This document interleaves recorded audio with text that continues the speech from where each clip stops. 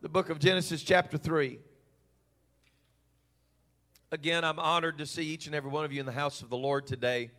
Very blessed that you would be here, praying that God will strengthen all of our state, city, county workers today as they're clearing off the roads so that we have a safe passage to church tonight. And it's always easy at this time of year to just say, well, if it's going to be sketchy weather at all, we'll just call it off. But I told some families here this morning when I came in, I said, I've had all the canceled church I plan on having. Amen. 2020 was all the canceled church I wanted, and I'm glad to be in the house of the Lord today. Praise God. We've got this thing figured out. If we come in here, you may not know this, but I can preach in this room when there's nobody else in here. I can do it. And so I'm gonna do it. If it's nasty outside and it ain't but just us four and no more, we're going to come have church. Praise God. Amen. Genesis chapter 3, and I'm going to extract our text today from just the first short sentence of chapter 3 and verse 1 in your Bible. In Genesis 3 and 1, it says to us, "Now the serpent was more subtle than any beast of the field which the Lord God had made." The serpent was more subtle than any beast of the field which the Lord God had made. Let the church say amen to the reading of the word. Praise God. You may be seated. Some time ago, my family and I had gotten a little bit stir crazy, and COVID had been going on for a couple of months, and it looked like there was going to be a lifting of it a little bit. And so we made a trip out west. It's probably one of the most chaotic things I've ever dreamed of doing. But we stopped in Little Rock, went on to Carlsbad, New Mexico to be with Brother King. And then from there we left our two oldest daughters in Carlsbad, and my wife and I and Jocelyn decided it would be a good idea to get up early on Monday morning after we'd had church and start driving north. We drove up through New Mexico, Colorado, spent the night in Colorado. The next day got up, went all the way into South Dakota, and we were just there for about a 24-hour span to see Mount Rushmore, and then went on into the city in Rapid City and stayed the night and started our way back home. And there in Keystone, where Mount Rushmore is, beautiful area, the Black Hills. If you've never been there, Sister Diane can tell you all about it. We actually felt like rich and famous people because we had a private tour guide. It was a virtual tour assistant. Sister Diane is from the Black Hills. And so my wife was like kind of in Siri mode over in the co-pilot seat, and she's texting, "Ooh, Sister Diane says we got to go here, and she says we got to go there, and she says we got to do this and do that." And so we did, and we found the home of the $12 bacon-wrapped filet mignon. This is a treasure to behold. Hallelujah. But we were staying in Keystone at this beautiful little lodge place, and real nice little motel, very clean. Everything was taken care of, so neat. And, of course, with COVID going on and all that stuff, everything was different. It just felt weird. You couldn't get breakfast. Everybody couldn't have breakfast, but everybody walked into the same room, and they had bags out for everybody, so you just walked in and got bags. And so I went in and got my breakfast bag, and I don't remember. It was just like yogurt and a couple of things in there, and I thought, goodness gracious, we could be doing biscuits and gravy right now. You understand what I'm saying? Someone said this week that a restaurant here in town told them they didn't have biscuits and gravy because of COVID. And I said, good Lord, that'll heal COVID. No, you need to eat good. But I got my little breakfast bag, and I walked around. I love the mountains, and I love all the beauty. And prairie dogs were screaming everywhere. The sun was coming up, and there were prairie dogs screaming on top of these little rocks out there and making all kinds of noise. And I thought, you know what? I'm going to go for a walk. We've been shut in for months. I said, I'm going to just get out and walk around. There ain't nobody out here. And I started down this beautiful trail. It was well cut, well planned. I mean, it was a place where you're supposed to be. And I walked past this sign on this beautiful clear-cut path. And the sign says, brown sign, white writing, caution. So I stopped and looked. It says, beware venomous snakes in the area. And I thought maybe I could eat my breakfast bag in the room. I don't know. I've had people ask me as a Pentecostal, as an apostolic, they're like, now you guys aren't them snake handlers, are you? Just going to tell you folks, if that's what it took, I'd be lost forever. There's three kinds of snakes I don't like. I don't like live snakes, I don't like dead snakes, and I don't like sticks that look like snakes. I'm not a snake man. I don't like snakes. It ain't going to happen. And I'm thankful that when Jesus said you can take one up and it won't hurt you, he didn't mean that's because you have to. Praise God.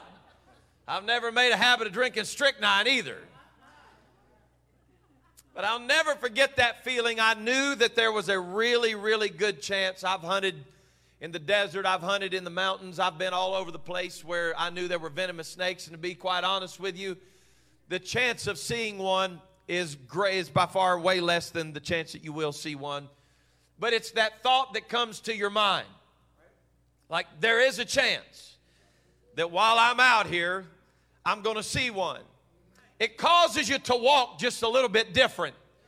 It causes you to walk with your step and your cadence just a little less free. It's like something comes over you and you think, maybe I better watch where I'm going. I want to make three simple points to you today, but I feel like the Lord is going to help us. I want to preach to you today, beware of the snakes. The Bible tells us in Genesis, the 3rd chapter, that the serpent, was more subtle than any other beast of the field that God had made. It was a moment where satanic presence had somehow interrupted the life of this serpent and had filled this serpent and began to beguile or deceive Eve, who was the wife of Adam. And there's so many things that you could preach here, so many things that could happen, but the truth of the matter is that the serpent, the snake, was wandering around somewhere that he did not have dominion to be. The Bible said that the Lord had given Adam and Eve dominion over that garden. But a conversation that transpired with a serpent that had no dominion to be there eventually led to the fall and the demise not only of the family unit, but also ultimately with communion with God. Yes, it was Adam's family that was interrupted and broken, and that change came to them forever. But what happened in this story that amazes me is that the first time this sin was noticed was when God came to have communion with Adam and with Eve. And the word of the Lord said that when his spirit came in the cool of the day, in the midst of the garden to visit with them, that he realized in that moment the serpent have beguiled my children. They weren't aware of their step. They weren't walking cautiously and carefully through the garden. And because of that now, I cannot have communion with my people. I want to tell you today that the serpent is still on the loose. And he's really not just after you. He's after those that are connected to you. He's after your family. He's after your marriage. He's after your prayer life. He's after your communion with God. I know that people don't believe this and they don't understand this to the fullness when you try to ignore it. But just because you ignore something does not mean that it doesn't exist. You understand what I'm saying? And so we find excuses to act like things don't exist and they're not really there. And so you can act like it all you want to, but the fact of the matter is it's there. He's known as a serpent. He's known as a dragon. He's known as a roaring lion that's roaming to and fro, seeking whom he may devour. But the truth of the matter is you can ignore him and act like he's not there, but he's still there. The enemy has no new tactics. He's not smooth enough to come up with something new. It's the same old thing, a different day. It's the same old thing that's working in the church right now. It's a spirit of distraction. It was working in the garden, and the Lord said to them, you can have everything in here but this one thing. Why is it that when we could be in the presence of the Lord, our focus is not on the goodness of God, it's on that one thing? The Lord said, you got all the garden you want. Eat of any tree you want, but leave this alone. And some look at this and say, well, you know, Pastor, I just really believe that the Pentecostal church is a little bit overboard with this stuff. You guys are a little over the top. I'm not really sure that that's necessary for me to make it to heaven. Listen, it was one thing that kept Adam and Eve from communion with God. The rich young ruler, the Lord said, you've done great things. He said, I'm thankful for what you've done in that parable. He said, but one thing thou lackest. Somebody shout, one thing. It can very well be today that you seemingly have all your ducks in a row, but there's one thing that you're wrestling with that you just can't seem to shake. And there's not a lot of people that'll square up their shoulders and tell you this, but I am convinced this morning that there will be somebody that will be lost and spend eternity in hell over one thing.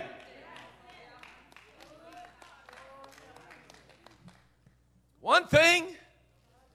Can you imagine? I know they were just old rowdy preachers that had guts, and they were old-fashioned, different, but I was raised in church where preachers actually had the guts to call sin, sin. Isn't that something? I'll never forget. We were in a revival here one time, and my dad, Sister Martha, my dad was trying to make a point about addictions. And he was preaching about how that tobacco is addictive, but God can deliver you from it. Instead of just preaching about it, we had a whole front 2 or 3 rows full of new converts. And my dad walked off the platform and walked up to one of them that he knew was smoking, and he said, can I borrow a cigarette? Never seen anything like that in my life. Preacher asking for a cigarette in the middle of his preaching. Can you imagine? Bishop walked down there and he grabbed that cigarette from that person, and then he walked up on the platform and commenced to preaching on smoking. I remember my dad setting that little cigarette on the old pulpit. There was a flat spot like this, and he set it up there. Cigarette stood up like that, and he said, somebody is going to be lost over this. Well, you shouldn't preach like that. That's going to offend somebody. Well, I want to tell you, 11 weeks later, 47 people had received the baptism of the Holy Ghost. I would not serve a God that did not have the power to deliver me. I'm thankful to be a part of a body that serves a living God, and He is very well capable of delivering you out of your trouble today.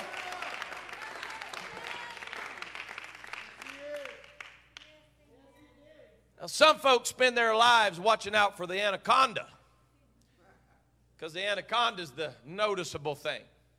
It's that big thing. It's that absolutely disgusting, terrifying thing. But I'm telling you right now that I've had some surprises that were not very welcomed in the state of Louisiana.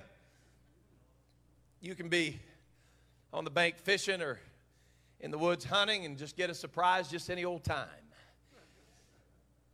Don't want to drive your boat, your fishing boat, underneath a low-hanging branch, because you can take more back to the dock with you. Am I telling the truth, Memo?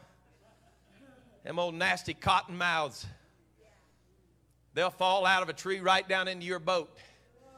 And I'm going to tell you, it'd be a bad, bad day. That boat would be sinking. because I would empty my clip into the floor of my boat. And that's where you lose all your ammo in boat wrecks.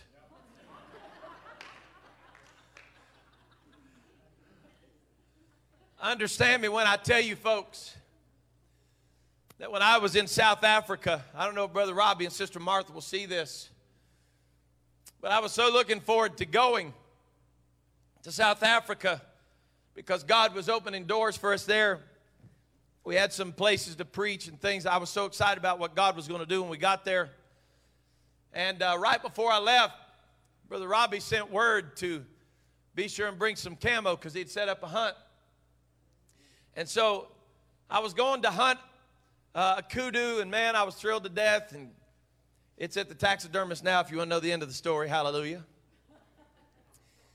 But I'll never forget, I'm walking around out there, Brother Tony, in that red sandy clay, and this little guy named William was my tracker.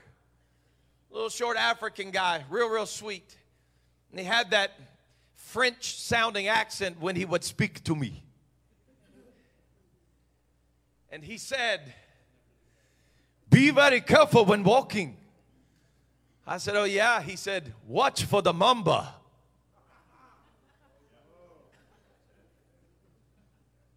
I said, "Mamba, is that candy? Like fruit mambas?" He said, "Watch for the black mamba." I was like, "Isn't that the fastest snake in the world?" He's like, "Very fast." I was like, "How fast?" He said, "You can't outrun it." I said, "You ain't never seen me run, brother." And here's what you need to know. I don't have to be faster than the snake. I just need to be faster than you. So if there's a black mamba, your knee will be bleeding. Because I will shoot you in the knee and take off running. Not really. He was probably the only thing that would have saved my life. He was a sweet man. But I'll never forget, I went from the excitement of I'm getting ready to kill the biggest game of my life. Like this is an opportunity of a lifetime. To all of a sudden, I began to take note of every step that I took.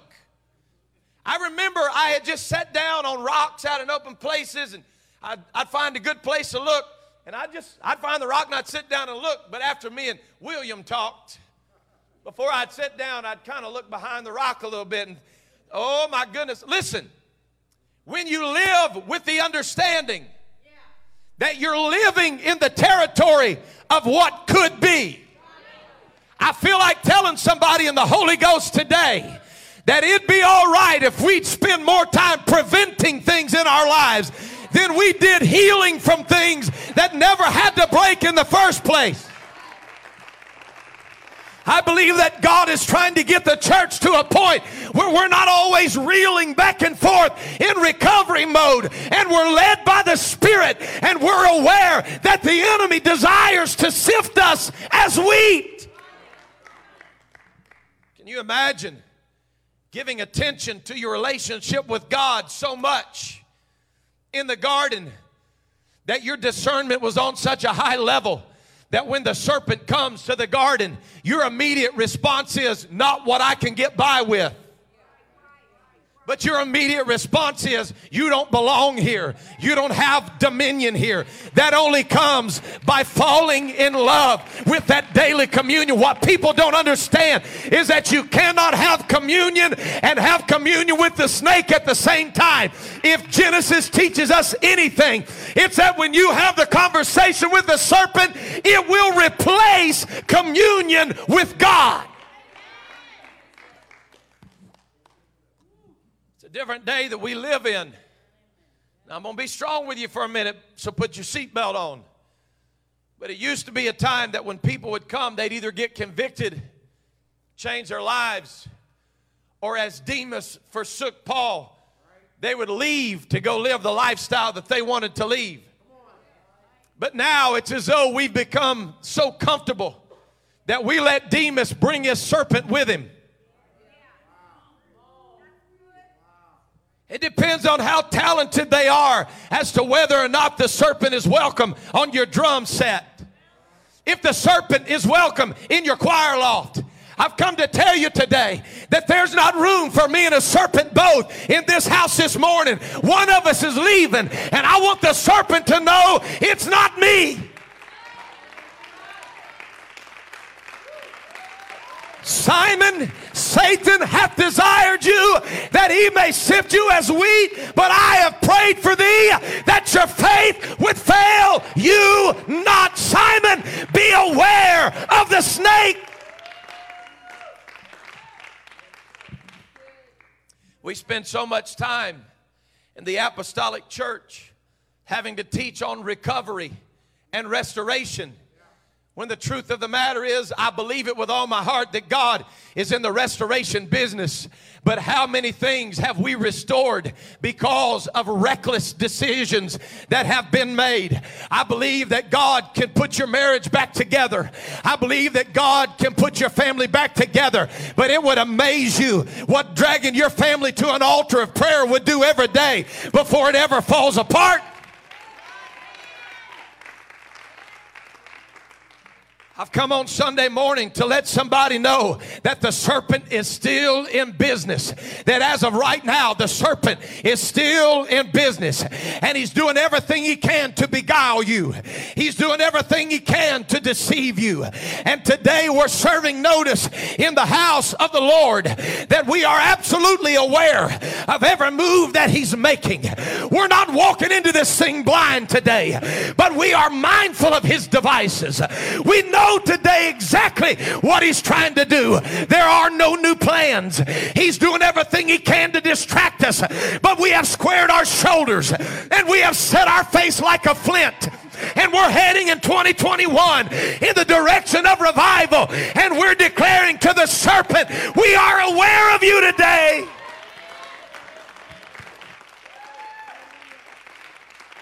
We're aware of you today. Verse 13 of chapter 3 of Genesis, the Lord God said unto the woman, what is this that thou hast done? And the woman said, the serpent beguiled me, and I did eat. Now here comes the heavy rain.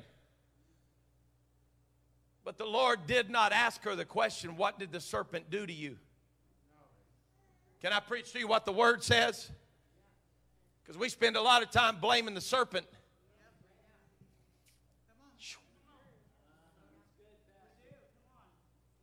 The Lord didn't say, what has this serpent done to you? The Lord said, what is this that you have done? Eve, I want you to know that you allowed this in. You allowed this to happen. It's a bad place when we get mad at God for letting us make our own decisions. You've heard me preach it, but I'm going to preach it until there's no breath left in my lungs or until the Lord comes back. I'm just telling you right now that we don't have authority to be casting out serpents in church when we're letting serpents run wild in our houses.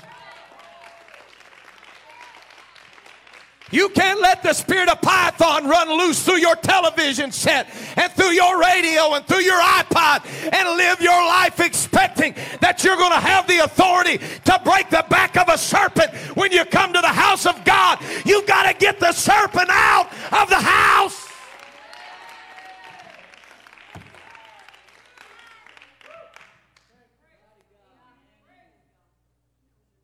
You've got to get the serpent out of your house. The serpent came to the home of Adam and Eve. I want that to be driven home to you today.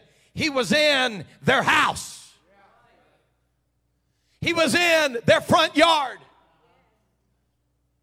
And even with direction, I've felt many times in my life as a pastor that I swear if God himself preached this, nobody would listen. Adam and Eve proved that to be true. The Lord himself said, don't touch it. But it took one moment with a serpent that they let in their yard, and it was over. In Ecclesiastes, the 10th chapter, the 8th verse, Ecclesiastes chapter 10 and verse 8. It says, he that diggeth a pit shall fall into it, and whoso breaketh an hedge. Somebody read that to me. A serpent shall bite him. Now, folks, I believe in sin's wrecking ball. Let me be very clear with you today. I believe that I have seen the byproducts of sin and how it can destroy life. I believe that. But when we think about compromise and we think about walls being broken down, honestly, we immediately kind of go to wrecking balls coming in and smashing churches down, and in 2 weeks' time it goes from a great, powerful church to a nothing church, and it's all done. But I want to tell you, it's a lot slower of a process than that. It's a daily dying where there were no brakes put on and the accelerator just little by little, we just kept it in drive and just kept on moving in that direction. I preached a sermon years ago here about pilotage and dead reckonings, what we call pilotage and dead reckoning in flying. It's that you fly by landmarks and you fly by watching your compass. And I told in that sermon, I believe Brother Mike Bingham had even made mention of this one time here, I'm not sure, but I had preached how that if I left the Anderson Municipal Airport here in an aircraft and I was off by 1 degree on my charted course, if I was flying from here to the Indianapolis International Airport and I was off by 1 degree, when I got to the airport, I'd be off my mark by 17 feet. It's not bad. I can still recover by Indianapolis. But if I stay on that same course from here to Denver, Colorado, and I'm only 1 degree off, somebody say 1 degree. By the time I get to Denver, Colorado, and I'm off 1 degree in my airplane, I will have missed the airport by 17 miles. You can't recover from 17 miles, especially if a storm comes in and you're looking for answers in the middle of a storm. The joy of staying close to the right track is that whenever storms come in, I don't have to die lost. I stayed the course. That's why the apostle said when he closed out his life, he said, I fought the fight, I kept the faith, and I finished my course. I didn't deviate from the path. I stayed on the course.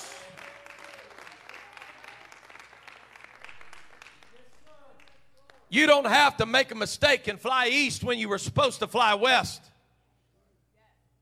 You just have to miss it by a little bit.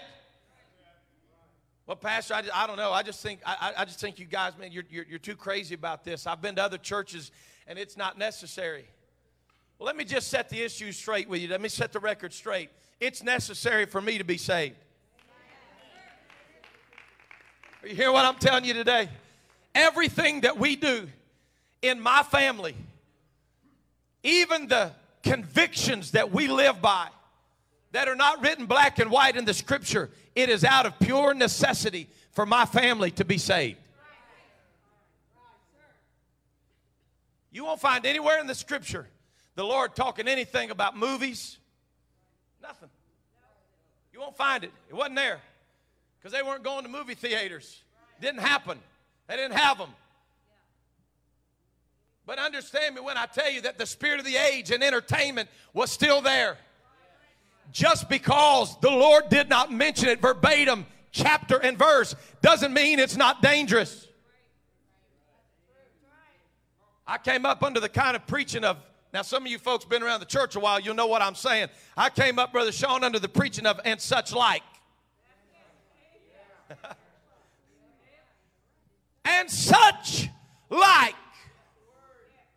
Pastor, why do you work so hard to keep the path so straight and clear cut in this church? Because I'm telling you that just off the pathway, there is a serpent that's waiting for you.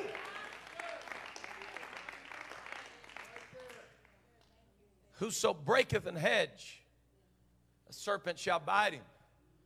When you read this, you think of wrecking balls, but I want to tell you what this scripture really truly means when you understand the context of the wise man's writing. You didn't knock a hedge down for the hedge to be broken. Actually, the context of the statement was that in those times it was very common for the hedge of protection that was built around a vineyard or a plantation, whatever you want to call it, that the fence they would use was built out of individual stones that became a wall. Now, there's power in that understanding. That the hedge was a sum total of every individual effort that created the hedge. But in those rocks in the hot sun, there would be vacancies and gaps in the middle where serpents would coil up in the heat of the sun under those rocks. And if ever the shepherd or the husbandman of the vineyard would reach his hand down to move a rock off of the wall, the serpent that was coiled up in the open space would grab a hold of their hand and would bite them because it was hiding in an open place. And the wise man Solomon said, "Whoso breaketh an hedge, a serpent shall bite him." The understanding of this verse has got to become clear to us today, that the Lord is not speaking through Solomon about sin's wrecking ball. He's speaking through the wise man Solomon about the boldness to move just one stone.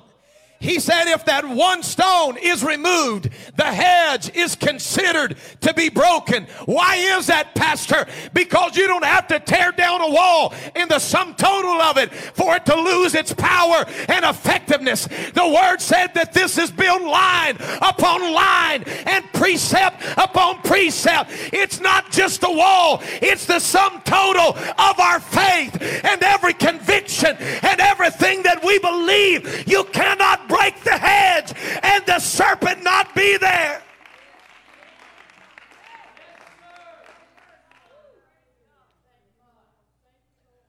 I'm a man of mercy.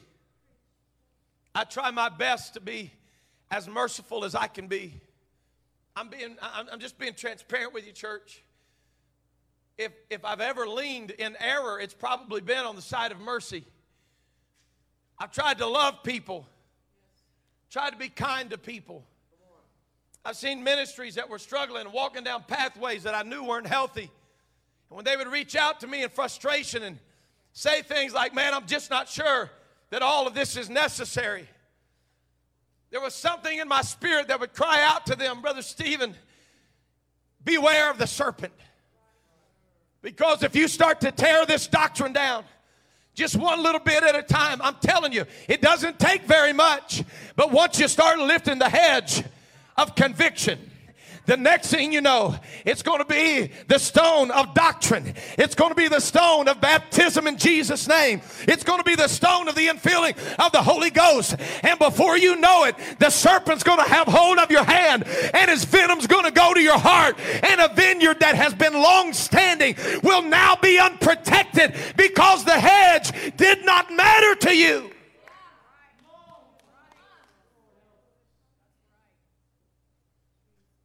Families don't fall apart in a weekend, but we sure expect God to heal it in a weekend. Woo! It's tight, but it's right. I feel like telling somebody today in the Holy Ghost, you need to stay as far away from that hedge as you can.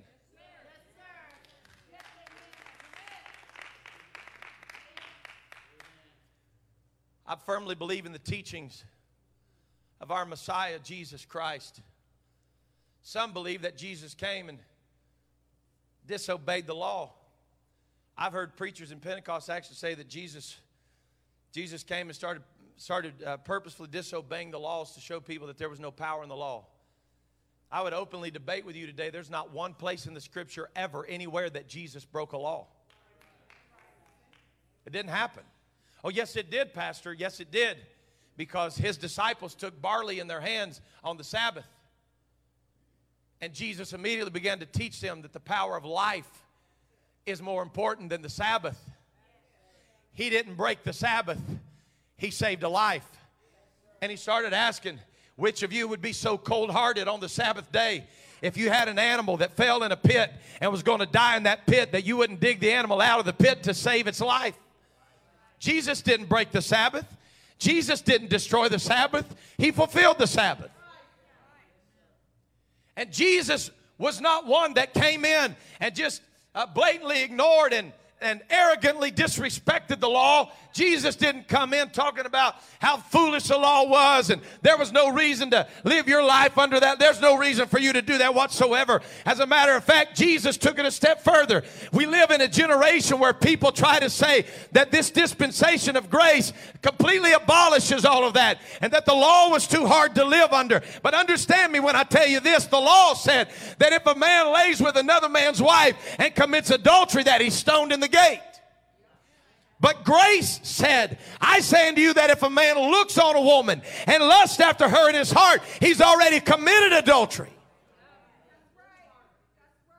So which was more difficult, grace or law?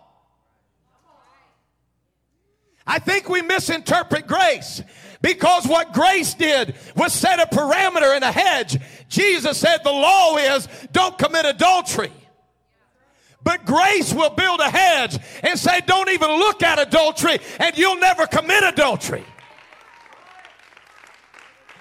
Your family matters. If God has given you a family, you fight for your family. Do everything you can for your family. Listen, brothers and sisters, hear me. If you've got a marriage, fight for that marriage.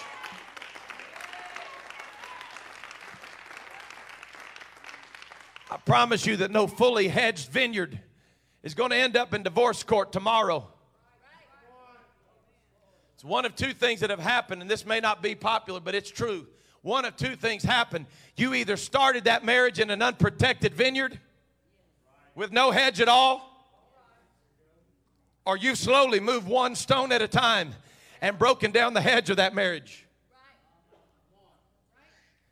Hey, can I just preach to some married folks right here for just a minute? We got some young marrieds that need to hear what I'm about to tell you right now. Please listen to what I'm telling you.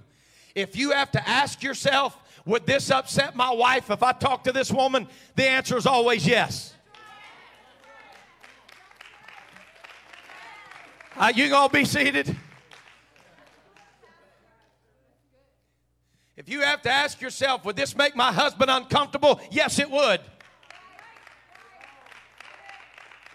I can't tell you how many times I've heard him say, oh, he trusts me. It's because maybe until now you've never given him a reason not to trust you. But if you keep lifting up on that stone, I promise you, sooner or later, there's a serpent in that hedge. It's not popular and you probably won't hear it on TBN, but I feel like telling somebody, if God's given you a vineyard, you better protect it with everything you've got.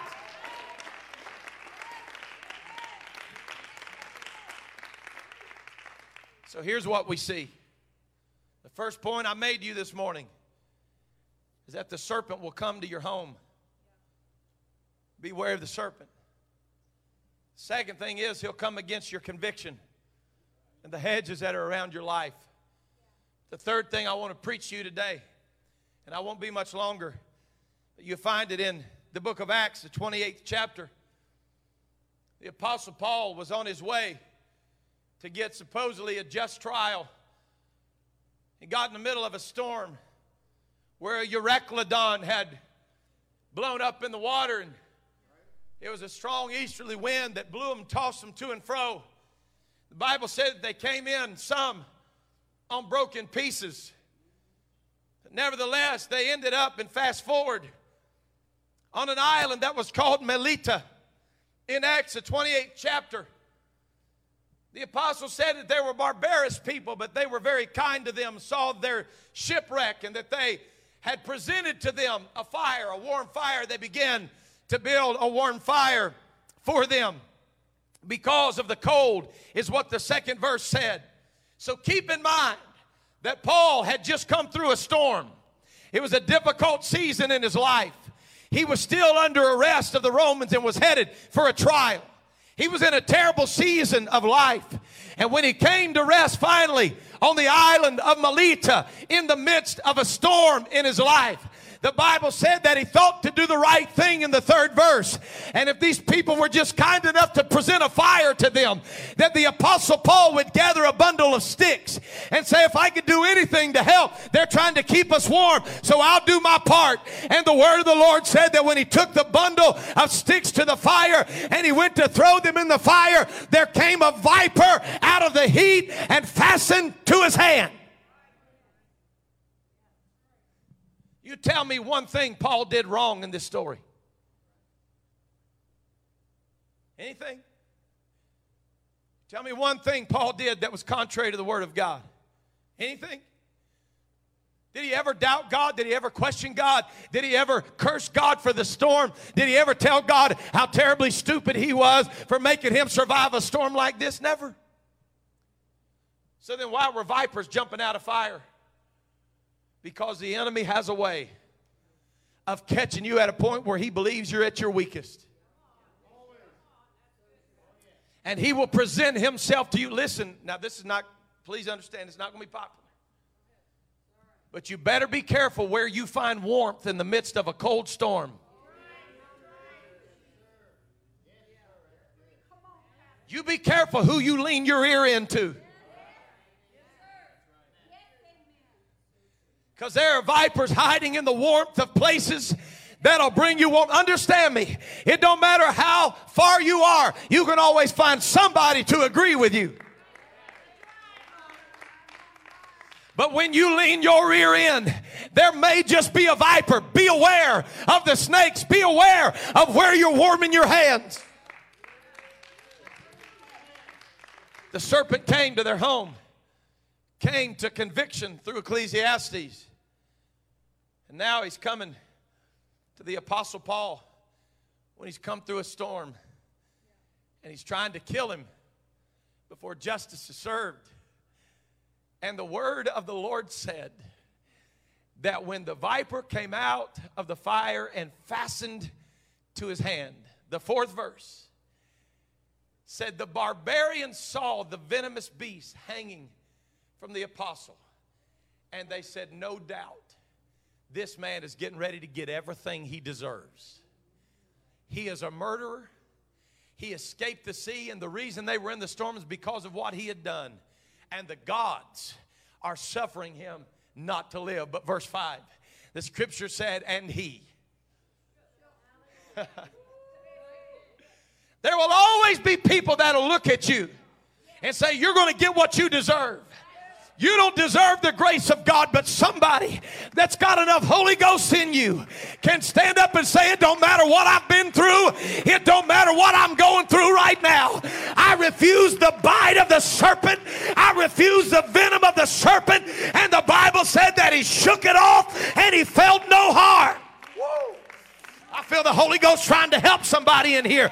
Somebody needs to get some pushback in your spirit this morning when the enemy tried to come to you and destroy you and folks were pointing their finger at you. You shook it off and said, I refuse the venom.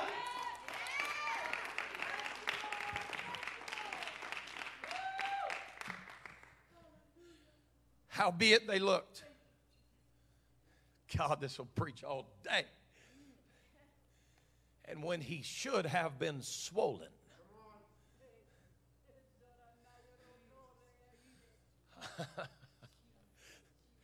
maybe this ain't doing for you what it did for me. They said, we looked at him, and there should have been a wound there. But he refused the wound of the viper. God have mercy. You don't have such a hold on me that I can't shake you off and walk out of this thing. That's why the writer said, neither give place to the devil. You know what that means? Don't give him an inch. Don't open up the door. When he tries to latch on, let him know you're not welcomed here. They looked at him and said, man, you should be swollen right now. You should have fell down dead. But there's been no harm that came to you. Somebody ought to testify today. I shouldn't be here. I should have already been dead. I should have been messed up. But God intervened, and I had enough fight in my... I'm trying to hurry this morning, but I got to reading in Acts 28 today, and I said, Lord, I want you to show me where it was that you took the viper off the apostle.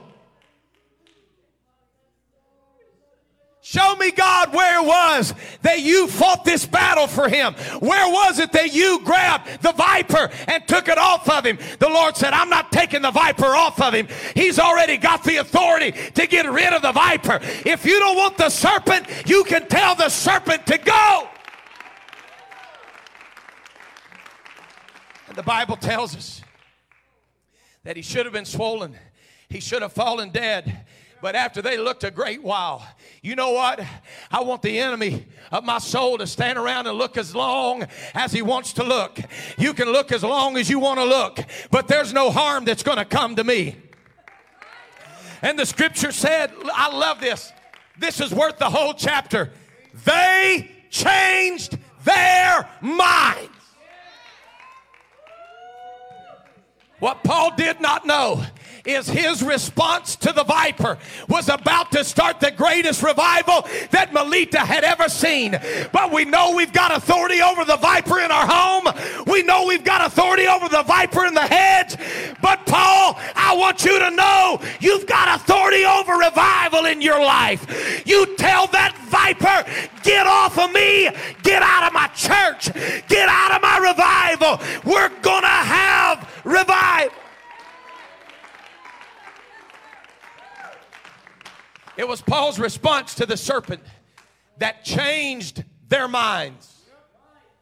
People are looking at you wondering how you're going to handle the serpent. And here's what you need to know. The way you respond to the serpent will be the way the barbarians respond to you. Pastor, there's people in this world, they don't want God. They don't want what we've got. You just shake enough vipers off. You shake enough of this off of your life, they'll change their minds. They're going to change their minds. And the Bible says to us, they said that he was God. Listen, I'm not trying to interject anything here, but I wonder how many of us are so close to the Lord that when people look at our lives, they have a hard time deciding.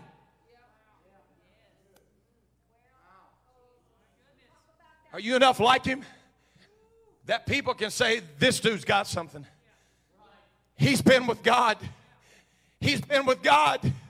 He's been with God. How do they know that he was like a God? Because of the way he handled the serpent. God have mercy. Because of the way he handled the serpent. And the scripture tells us right after that, if you keep reading, that Publius was sick and that God began to heal the sick and that revival began to break out. You want to know what I believe, FPC? I believe that God is sending us revival, and we're going to see the sick healed, and we're going to see the dead raised, and we're going to see deliverance because God has shown us how to handle the serpent. I feel like telling the devil this morning, you came to the wrong house. We're about to shake off everything that you have thrown our way. We're about to shake it off and have the greatest revival we've ever had. Let's stand together.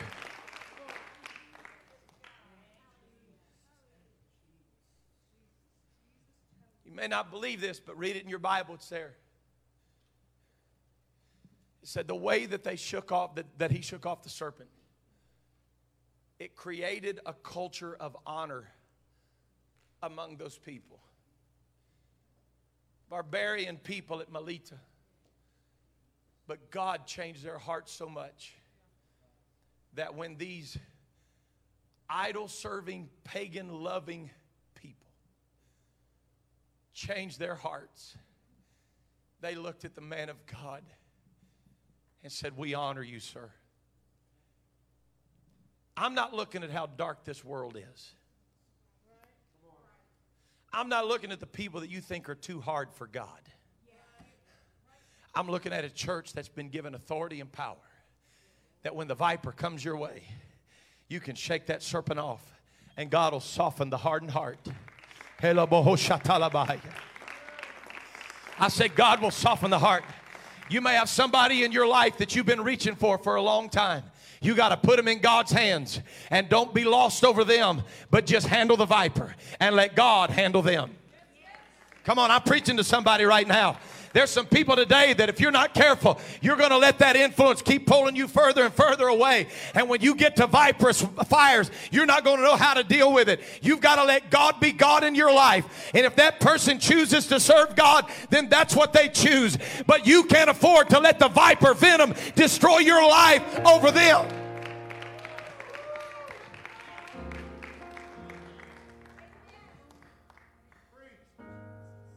For 3 months, they had revival in Melita because of one man that refused to let a serpent destroy his ministry. He'll come to your home. He'll come to the hedges of your conviction. And he'll do everything he can to destroy your ministry and your revival. But today we have served notice. The prince and the power of the air. We wrestle not against flesh and blood. Against principalities and powers. Against spiritual darkness. Spiritual wickedness. The rulers of the darkness of this world. We're aware of you, Satan. We're not going to let anything keep us from having revival. We're not going to let anything keep us from our family being saved. And if every one of them turn their back on us and walk away from us and walk away from God, we're still going to be saved. We're going to do whatever we've got to do to reject the venom of the viper. I wish you'd let the devil know this morning, I'm very aware of you, son. I'm aware of what you're doing. And today, we refuse your venom.